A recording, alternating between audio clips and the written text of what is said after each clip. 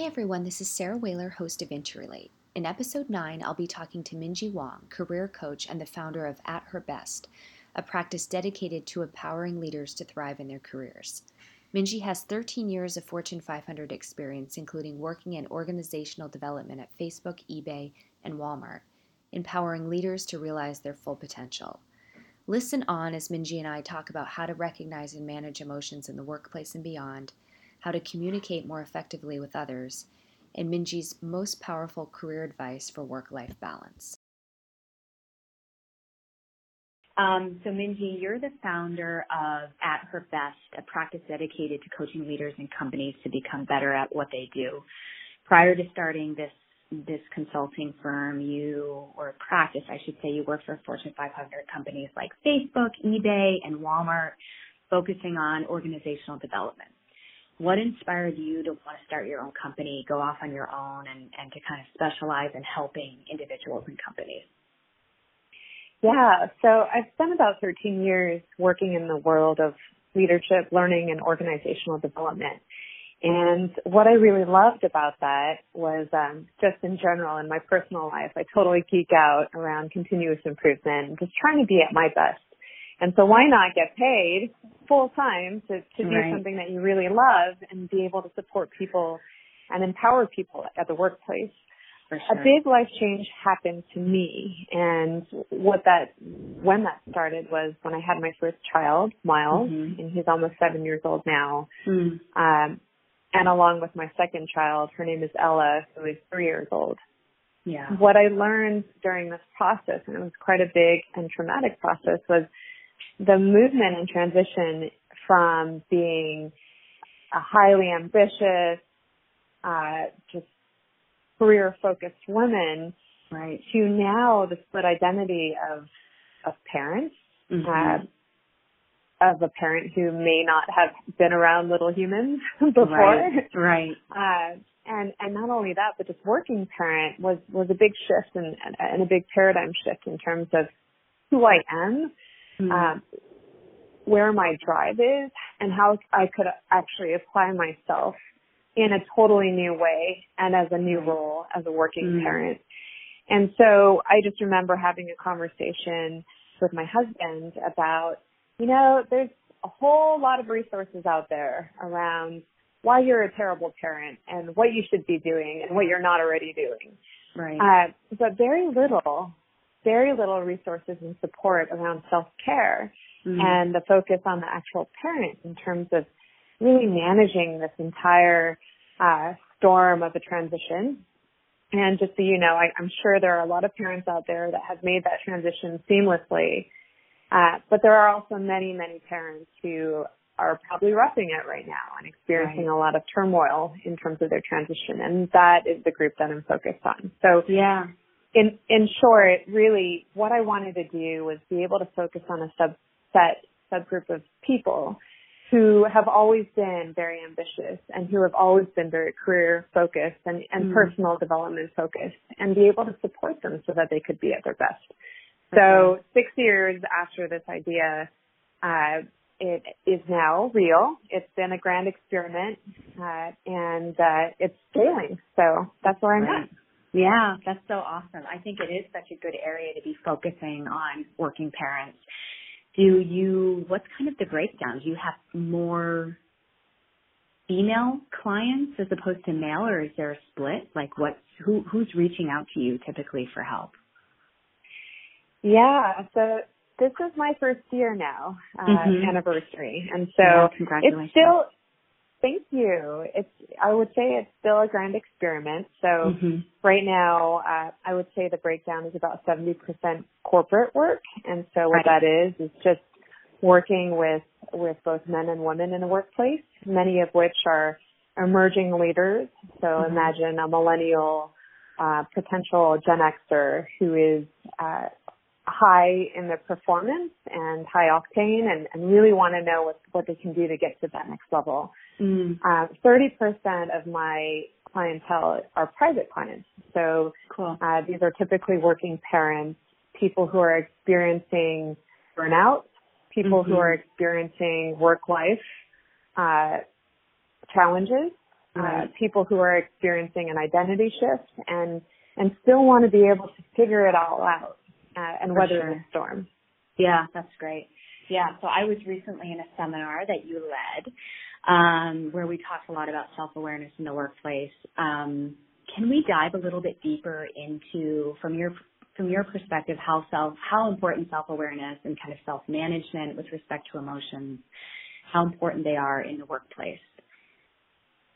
Oh, absolutely. And so the topic and the theme that we had covered was around emotional intelligence.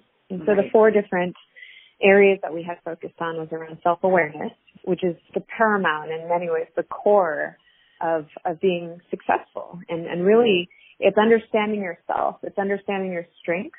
It's also understanding your limitations. It's understanding your energy and really how you show up as accurately and as real as possible. The real being, it may not be pretty most of the time.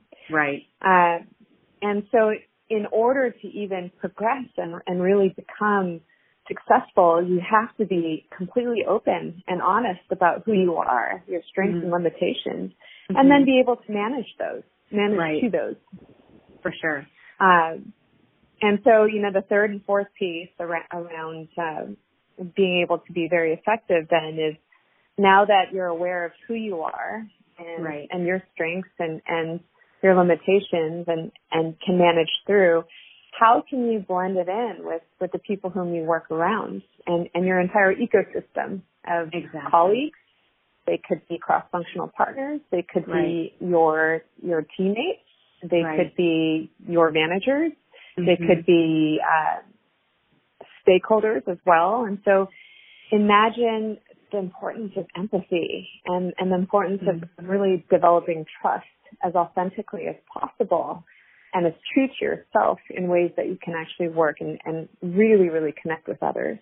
Right. I think it's so interesting, at least my takeaway from that seminar. Certainly self-awareness is something I think about a lot, but it was the management of emotions, which is kind of the next level of self-awareness, is realizing how we feel, the jealousy, the anger, the sadness, the fear, all of that, but then managing those emotions, which is kind of the second tier.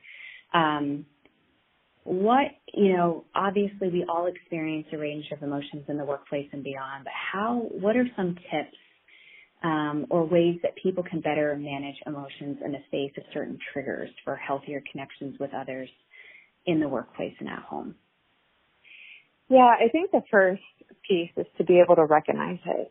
So it's that sensation, right? It could be the sensation of joy. It could be pain. It could be suffering. It could be jealousy and anger. And these are all human emotions, right? So we can't deny it. It's what happens in many ways so immediately and unconsciously when we experience it.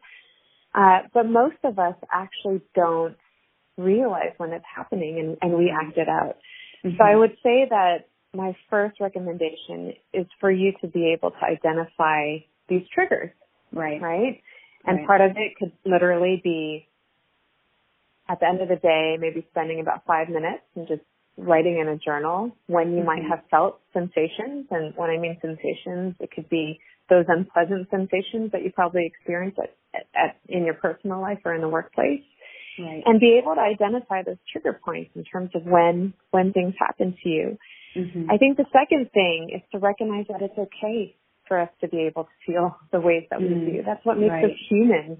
True. So not to deny it at all, but to be able to harness it and live with it. And in many ways, if you were to contain it in a mason jar, just literally placing that experience and sensation in that mason jar, putting it to the side, and then counteracting with a ritual or with something that you would probably do in advance. So, for example, let's just say something happened in the workplace with colleagues, and the first thing that you feel is anger, right? So instead of rejecting it or instead of denying that you actually feel the way you do, over the course of a week, journal and jot down when you might have experienced these feelings of anger and get as close as you can to the situation. What was it? Was it when you felt like you weren't heard? Was it felt like your needs weren't met? Was it felt as if you were ignored or possibly overlooked? Right. And if so, what are some proactive rituals or tactics, small mini actions you can take to be able to overcome that feeling of anger? So what are the small things that you could do? It could be taking a deep breath, for example. That's huge. Right? It could be perhaps an affirmation, you know, a small little quote that you actually use when you're triggered. Right. And so with that said, you know, affirmations are key and important. And with a lot of my private coaching clients, one of the activities that we do is to actually create our own vision statements, our own personal vision statements that are completely customized and tailored to what we're trying to work on. Right. And create very, very personalized affirmations that we remember and that we reflect on first thing in the morning and last thing in the evening, in terms of ways to be able to overcome and then ways to actually drive towards where we want to be. Right. I love that. It's so powerful too, having that vision, writing it down, and then kind of putting forth that energy, I think, is the way to make your vision happen, to be aware of it and to bring it to life. A few points on that as well. Yeah. I think as succinct as you can get on creating a vision statement, the better.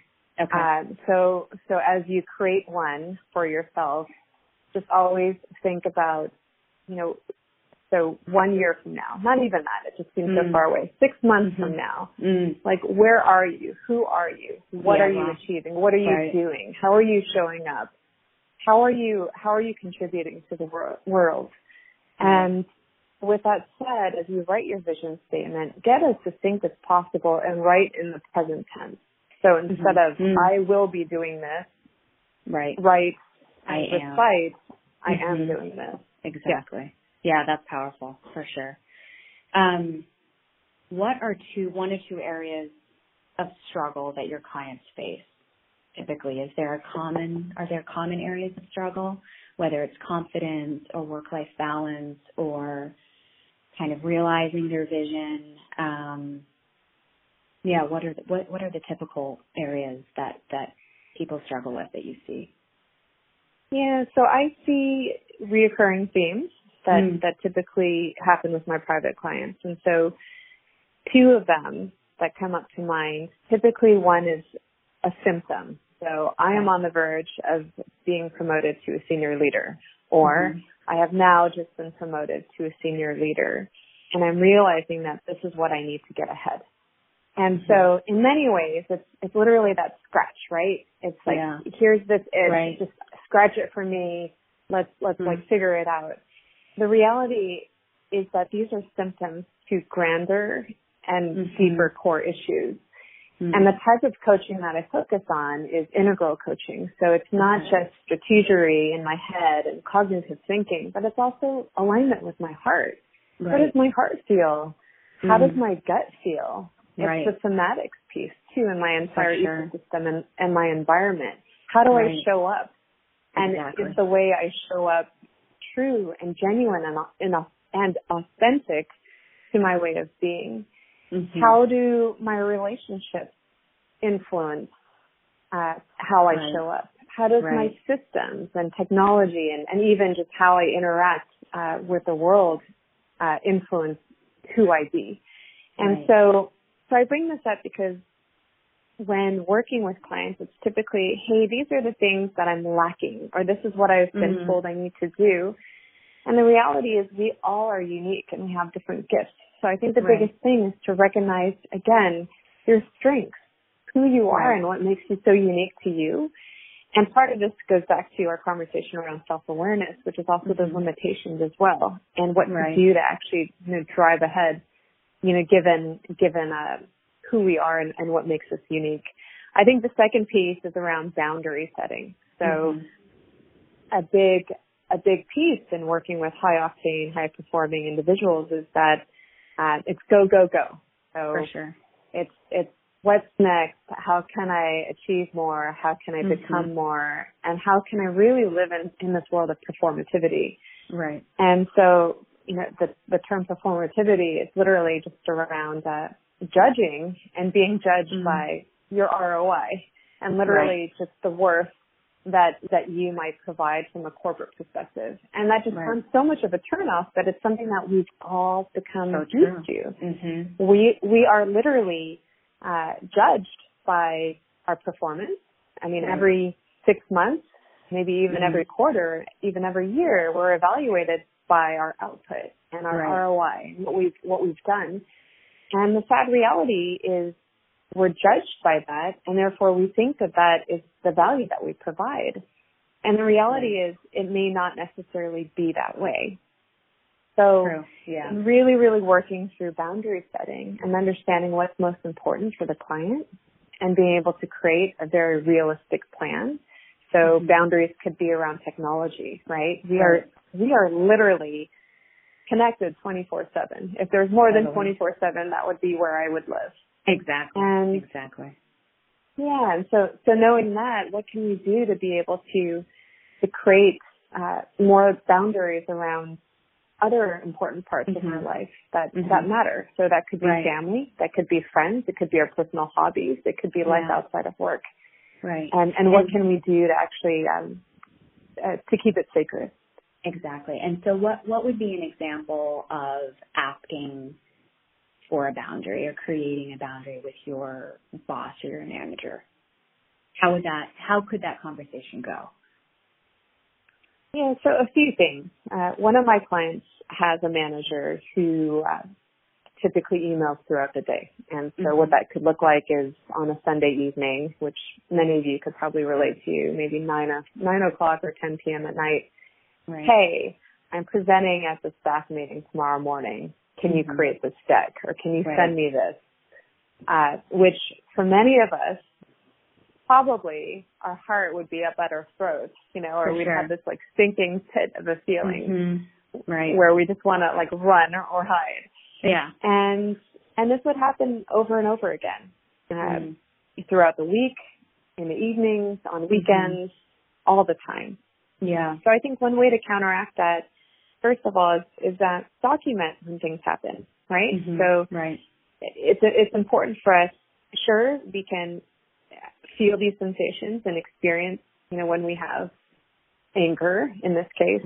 I think an important piece is being able to document so that you can always find a time when both you and your manager in this case are less stressed.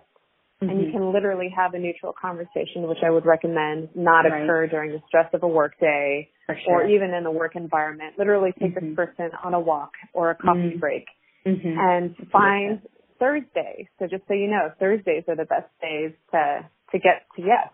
Or typically when people are in better mood. Okay, that's good. That's good advice. Yeah, so even time of the day or even time of the week and literally just have a conversation with your manager and state where you both agree.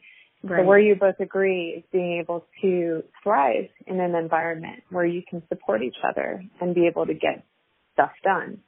For sure. And the second piece is then to share your concern based on facts. So it's not your feelings, but facts on, hey, on Sunday evening at 10 o'clock, and the subsequent 3 weeks, on Wednesday at 5 a.m. or 7 p.m. this happened, really just share it in as neutral and as non-confrontational as manner as possible.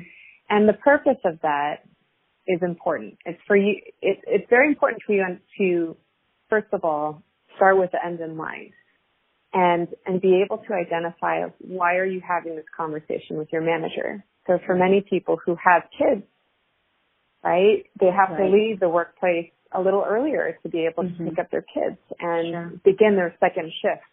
The second shift is literally being a parent once you leave work.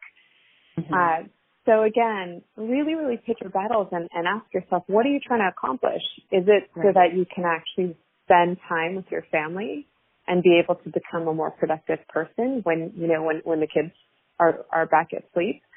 And going from there, it's very, very important for you to be able to articulate what you believe in and be able to bridge that gap. Mm-hmm. So, for example, for me, my personal time is between 5:30 and 8:30. Mm-hmm. And while I do have my technology and while I do have mobile connected with me at all times, I try my best not to check my emails or even check my phone because it's a sacred time. Yeah. Immediately after I put the kids to sleep, that's where I hop on my laptop and hop on my mobile to get stuff done. Mm-hmm. So even just really establishing your personal boundaries and just letting and communicating that as realistically as possible, you're actually managing that because that person may not necessarily know that this is very important to you. Right. And until you stand your ground and until you can also show and demonstrate that you can get stuff done during other parts of the week and of the week and day, no one would ever know. Mm-hmm. For sure. No, that's a really good point. So in addition to those kind of more challenging conversations and setting boundaries, obviously much of communication is nonverbal. They say that 93% of communication with other people is nonverbal. So say you're setting boundaries, you're managing up, you're having those difficult conversations with colleagues as necessary or people in your life. What would you say are some nonverbal ways to communicate that are more effective than other ways of communicating? Yeah, I think the first piece to recognize is just in the eyes. Mm-hmm. So, there is that really cool stat around how 93% of all communication is nonverbal. 55% literally is just our body language. And the bulk of that is around our eyes. I love this quote, and I just wanted to share it. Since we cannot change reality, let us change the eyes in which we see reality. And I think that's so important in terms of so many fronts, right? So the first piece is when you engage in any dialogue or conversation to really approach it as open and as neutral as possible. Mm-hmm. Right. And literally with curiosity. So not with I'm here just so that I can state my point of view or so that I can argue with you, but literally with curiosity and openness. It doesn't necessarily mean you have to agree with what the other person is saying, but what it means is that you're willing and open to just listening and taking that person in without any additional point of view. Mm-hmm. And prejudgment. Exactly. Yeah. And so that's really hard. So I think a challenge to many people is when you do engage in a conversation that you'll likely maybe have some conflicting points of view or where potential energy is charged, I would challenge you to really come in without a point of view and without having a prejudgment or with something to say so that you can literally take in that person. I think physically, in terms of our body and our body language, again, the eyes say so much. So let's just say you're biting your tongue, and let's just say, you're trying your hardest to try option one. I think the second piece is to really just relax your body, and that goes to breathing techniques. One of my rituals that I've recently adopted is a very simple activity, an exercise. It doesn't involve any app. It doesn't involve any instrument. It's literally sitting. And it's a form of meditation. It literally is, having your feet planted to the ground, 90-degree angle, sitting probably at the edge of your chair with, straight back. You're not slouched. And just a gentle gaze.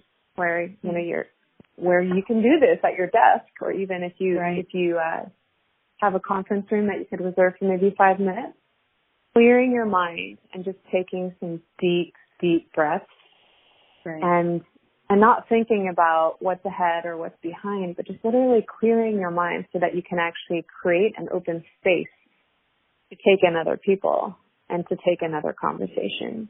And when you do this, you'd be so surprised how something as small as 5 minutes can literally relax your body. I don't know about you, but for the most part, all of us live in a frenetic world of stress Oh, for sure. I'm not about to Constant. say, right? No. Yeah. And so if this is our reality, Mm-hmm. and it's not going to be a spa-like environment or like a Zen environment, what can we do, right? What can we do to mitigate that? On our end, so, exactly. Exactly. So it could just be a 5-minute sitting ritual in which before you engage in any dialogue or in something that you might realize that stakes might be high, you can clear your mind and you can clear your head so that you can actually open space for other people. Right. It's kind of like a reset or a preset, really maybe a preset before you're about to engage in this challenging conversation or goal setting, whatever it may be, to kind of prepare and just reset the button. That's a great piece of advice. With respect to other forms of the nonverbal communication, how should we hold our arms? What are some tips for kind of the eyes? You say that that's important, but is there a particular gaze that should be made, or, obviously it's, you don't want to look someone too intently in the eyes, or maybe you do, but what are some tips around that? Just straight technical nonverbal communication tips. Yeah, I think a few different things as well. So, it depends on the gender as well. So be cognizant of that in terms of not smiling or smiling too much, right? So take more of a neutral stance, literally just a square stance where you may not necessarily be crossing your arms, which is typically the first thing that people can notice in terms of how closed off you are. Sure, it could be cold, there could be air conditioning on, but you really, really want to just put your arms at your waist in a very neutral position and literally stand with someone like square on. So you're not crossing your arms. Exactly. You're not literally like halfway out the room with half of your body, turning to that other person. Right. Exactly. Another thing is literally, one way to break the ice is an occasional smile. And it's not, so I'm not saying excessive smile, but literally just one way to connect with someone in which you're recognizing that person's presence and that you're valuing that person's presence. I think another thing is sometimes when things get serious, we get very, very intense. And sometimes that intense, sometimes it actually shows up as intensity as well. Right. So just softening literally the intensity and just being as neutral as possible, I think is key. That's a good tip for sure. Yeah. Go ahead. Sorry. Yeah. So just one big thing too is just living in this mobile place where we're always on Slack or Messenger or any type of communication mode that may not even include email. That's probably the bulk of how we communicate. And if you think about what communication is, 93% is nonverbal. So really, really, even if you just remove yourself from sending an email response and perhaps just, get up and walk maybe 20 feet to the person that you were sending an email, that might actually send a much more different and welcoming signal than something that could not necessarily meet the eye. Right. And it's so true how email can be misconstrued because of the perceived tone in an email versus, like you said, getting up and having a conversation about something that may be a little more complex to provide a little more nuanced perspective, I think is really helpful. What about, though, because you raise a good point, with respect to Slack and those various forms of communication, do you have any tips for that? Like using certain emojis or things to kind of infuse a little bit more of an open, friendly tone. Any advice in that realm? I think it's important for you to know your audience. Good point. And so that is most important. And to also recognize how that technology is used culturally in your workplace. Right.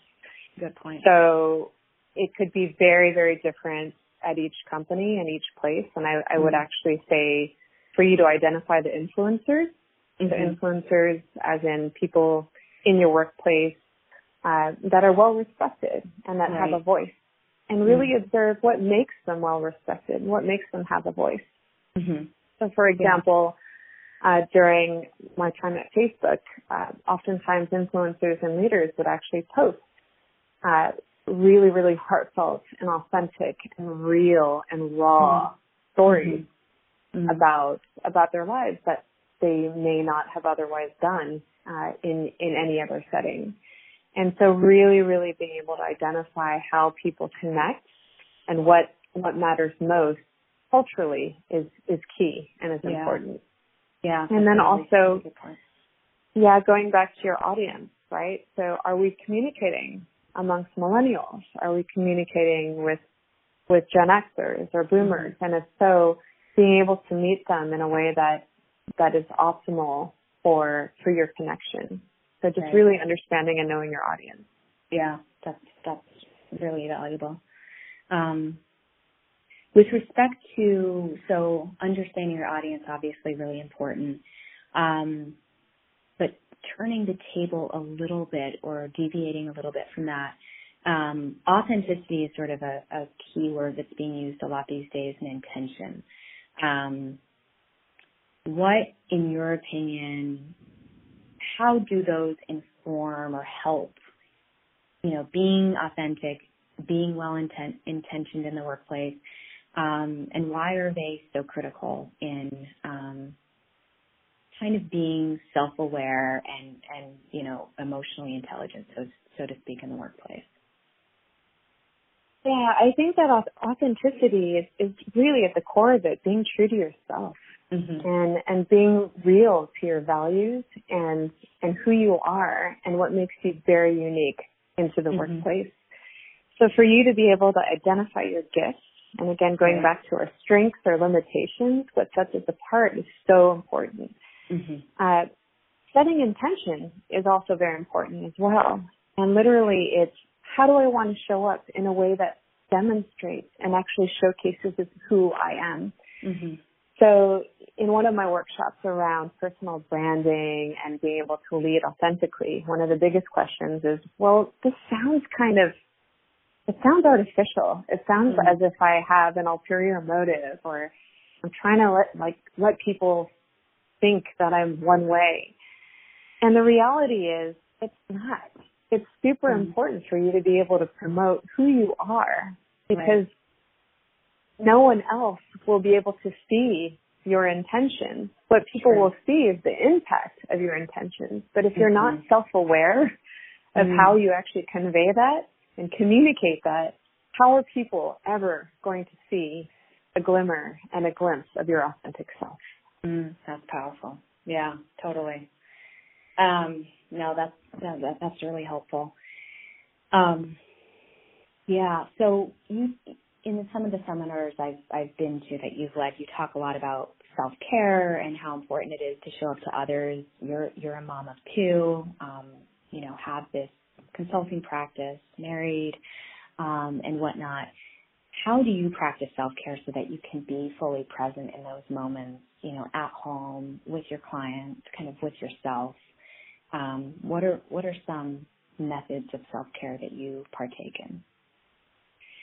Yeah, so one thing I really wanted to call out is it's a continuous work in progress for me, and it's something that I'm still experimenting with. So as an ambivert, so borderline introvert, actually more of an introvert. Yeah, interesting. I need to recharge on my own. Right. When you're up in front of people, oh my God, when you're out, when you're going, when you're managing your own company while managing kids and a marriage, it's taxing. And I need some personal space to recharge. So one way that I do it is creating a very small ritual that I know that I can do and practice every day. And if I can't do it every day, I try when I can. And it starts with the sitting exercise that I had mentioned earlier. So I think ideally it would be nice to sit up to half an hour, but in reality that may not be the case. So whenever I can, I take between 5 and 15 minutes to either sit at the edge of a seat, sit at the edge of my bed in full silence and quiet. And it's hard because I'm sure many people can relate, our minds are just always wandering or off to the next thing or what we didn't do or what needs to happen, that it's just continuously on, and we need to slow down our mind. I think the ultimate irony is that, and the gift is that by actually slowing down, you actually can create capacity to do so much more. So true. So true. And that's something that I'm still working on. So it's my sitting exercise. For me, I really, really appreciate nature. And being in this concrete jungle of San Francisco, I don't necessarily get that much nature time. Yeah. So my way of getting to nature is literally just walking outside into my backyard. And I have a little shoebox of a backyard that I've been able to nurture and garden. And I've been lucky enough to literally just place my hand in soil or just place my feet on the ground. And even if you don't have soil, even though you don't have the ground, I think what it is just to be outside and just to be able to feel the sunshine on your face, and just feel air, and just be able to stay connected to the earth. Working out is important. So for me, I like to just go on little jogs that only require running shoes. And so you can go any time of the day, during a lunch break, before work, after work. If that means a 10-minute jog, if that means a 1-hour jog, it's my way to decompress and just have some quiet time, even if it's just for a little glimmer of time. Right. Yeah, those are all great, for sure. The sitting ritual is something I'm going to definitely try. And it is true, so true, your point about when you finally slow down is when, at least for me, it's when I get all these like creative ideas. As soon as I slow it all down, it's when the best ideas come to me. Whether it's in the shower or just putting my phone in the other room or taking a day off from work, all of it, it's like I just get a flood of ideas. So I think it's so true that with the quiet really comes so much more capacity for energy and creativity and all of that. It's really powerful. Absolutely. I have one more thing to also share as well. Yeah. And I think this is the most paramount of all of them. And what I try to do is a digital detox. So what that really means to me is, sure, I do recognize, well, what if something happens to my kids? I need my phone. So just knowing that, I still can be connected via mobile, like in terms of just calling in and calling out. What I try to do is just take myself off of social media for a weekend. And it is so cleansing for the soul in terms of really being able to slow down, just realizing how much time you actually save from not having to check an app and just experience the fear of missing out, but actually indulge yourself in the present. It's probably one of the greatest things that you can do. And, baby steps, it could be taking a digital detox for half a day, maybe bumping it up to one day, bumping it up to a regular weekend, and seeing what you can do during that time to actually connect with people. So true. As opposed to the screen. Yeah, so true. That's a good reminder. I feel like I'm due for a digital detox. I did one a few months ago, and it was like the best thing I could have done, and I feel like I'm needing another one. Do you have any particular? I know you had mentioned some apps in one of maybe our last seminar, but do you know of any particular apps that just help you sort of prevent getting onto social media? Any tips for technology that allows us to detox from technology? Sure. So one app that I enjoy working with is the Grokr app. The Grokr app, that's what it was. Yeah, I enjoy that because there's a lot of different things that's there, especially around workouts, around self-care, around meditation, and just in general like health and wellness. And it's integration into your calendar. So there are reminders that you get in terms of just being able to do the exercises and practices that are there. So it's gentle nudges with the use of technology and just with the convenience of accessibility. Cool. That's neat. Yeah. I'll have to check that one out. Awesome. Awesome, Minji. Well, do you have anything else to add? This has been a great conversation. I just wanted to give you a chance if you had any other tips, advice, comments in this area to share beyond what we talked about. Yeah, I think the most important thing for us to be at our best, it's important for us to also think about our whole self. Mm-hmm, and so sure. whenever we think about my next move or what's not working or what I can do to be better, oftentimes we're always in our head and we're always thinking about strategy. Mm-hmm. And my urge is for us to think about our whole self and the importance of what our heart feels and the importance of how we're actually living our life through our body and through our behaviors.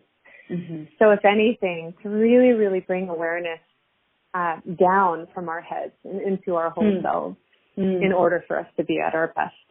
Yeah, so true. That's great. Yeah, it really is looking at our holistic being versus just our career self or our home self or our parent self or, any of it. It really is like how we show up in the world is our whole being. So yeah, that's a really good point. Yeah. Great. Well, thanks so much, Minji. It's been great chatting with you. And yeah, looking forward to furthering the conversation and hopefully attending more of your seminars in the future. Thank you so much, Sarah. Yeah. Thanks, Minji. Have a great weekend. If you enjoyed this episode, please leave a comment and be sure to check us out on social media, on Instagram at Interrelate Podcasts, on Facebook and Twitter, and head over to our website at interrelatepodcast.com. See you next week.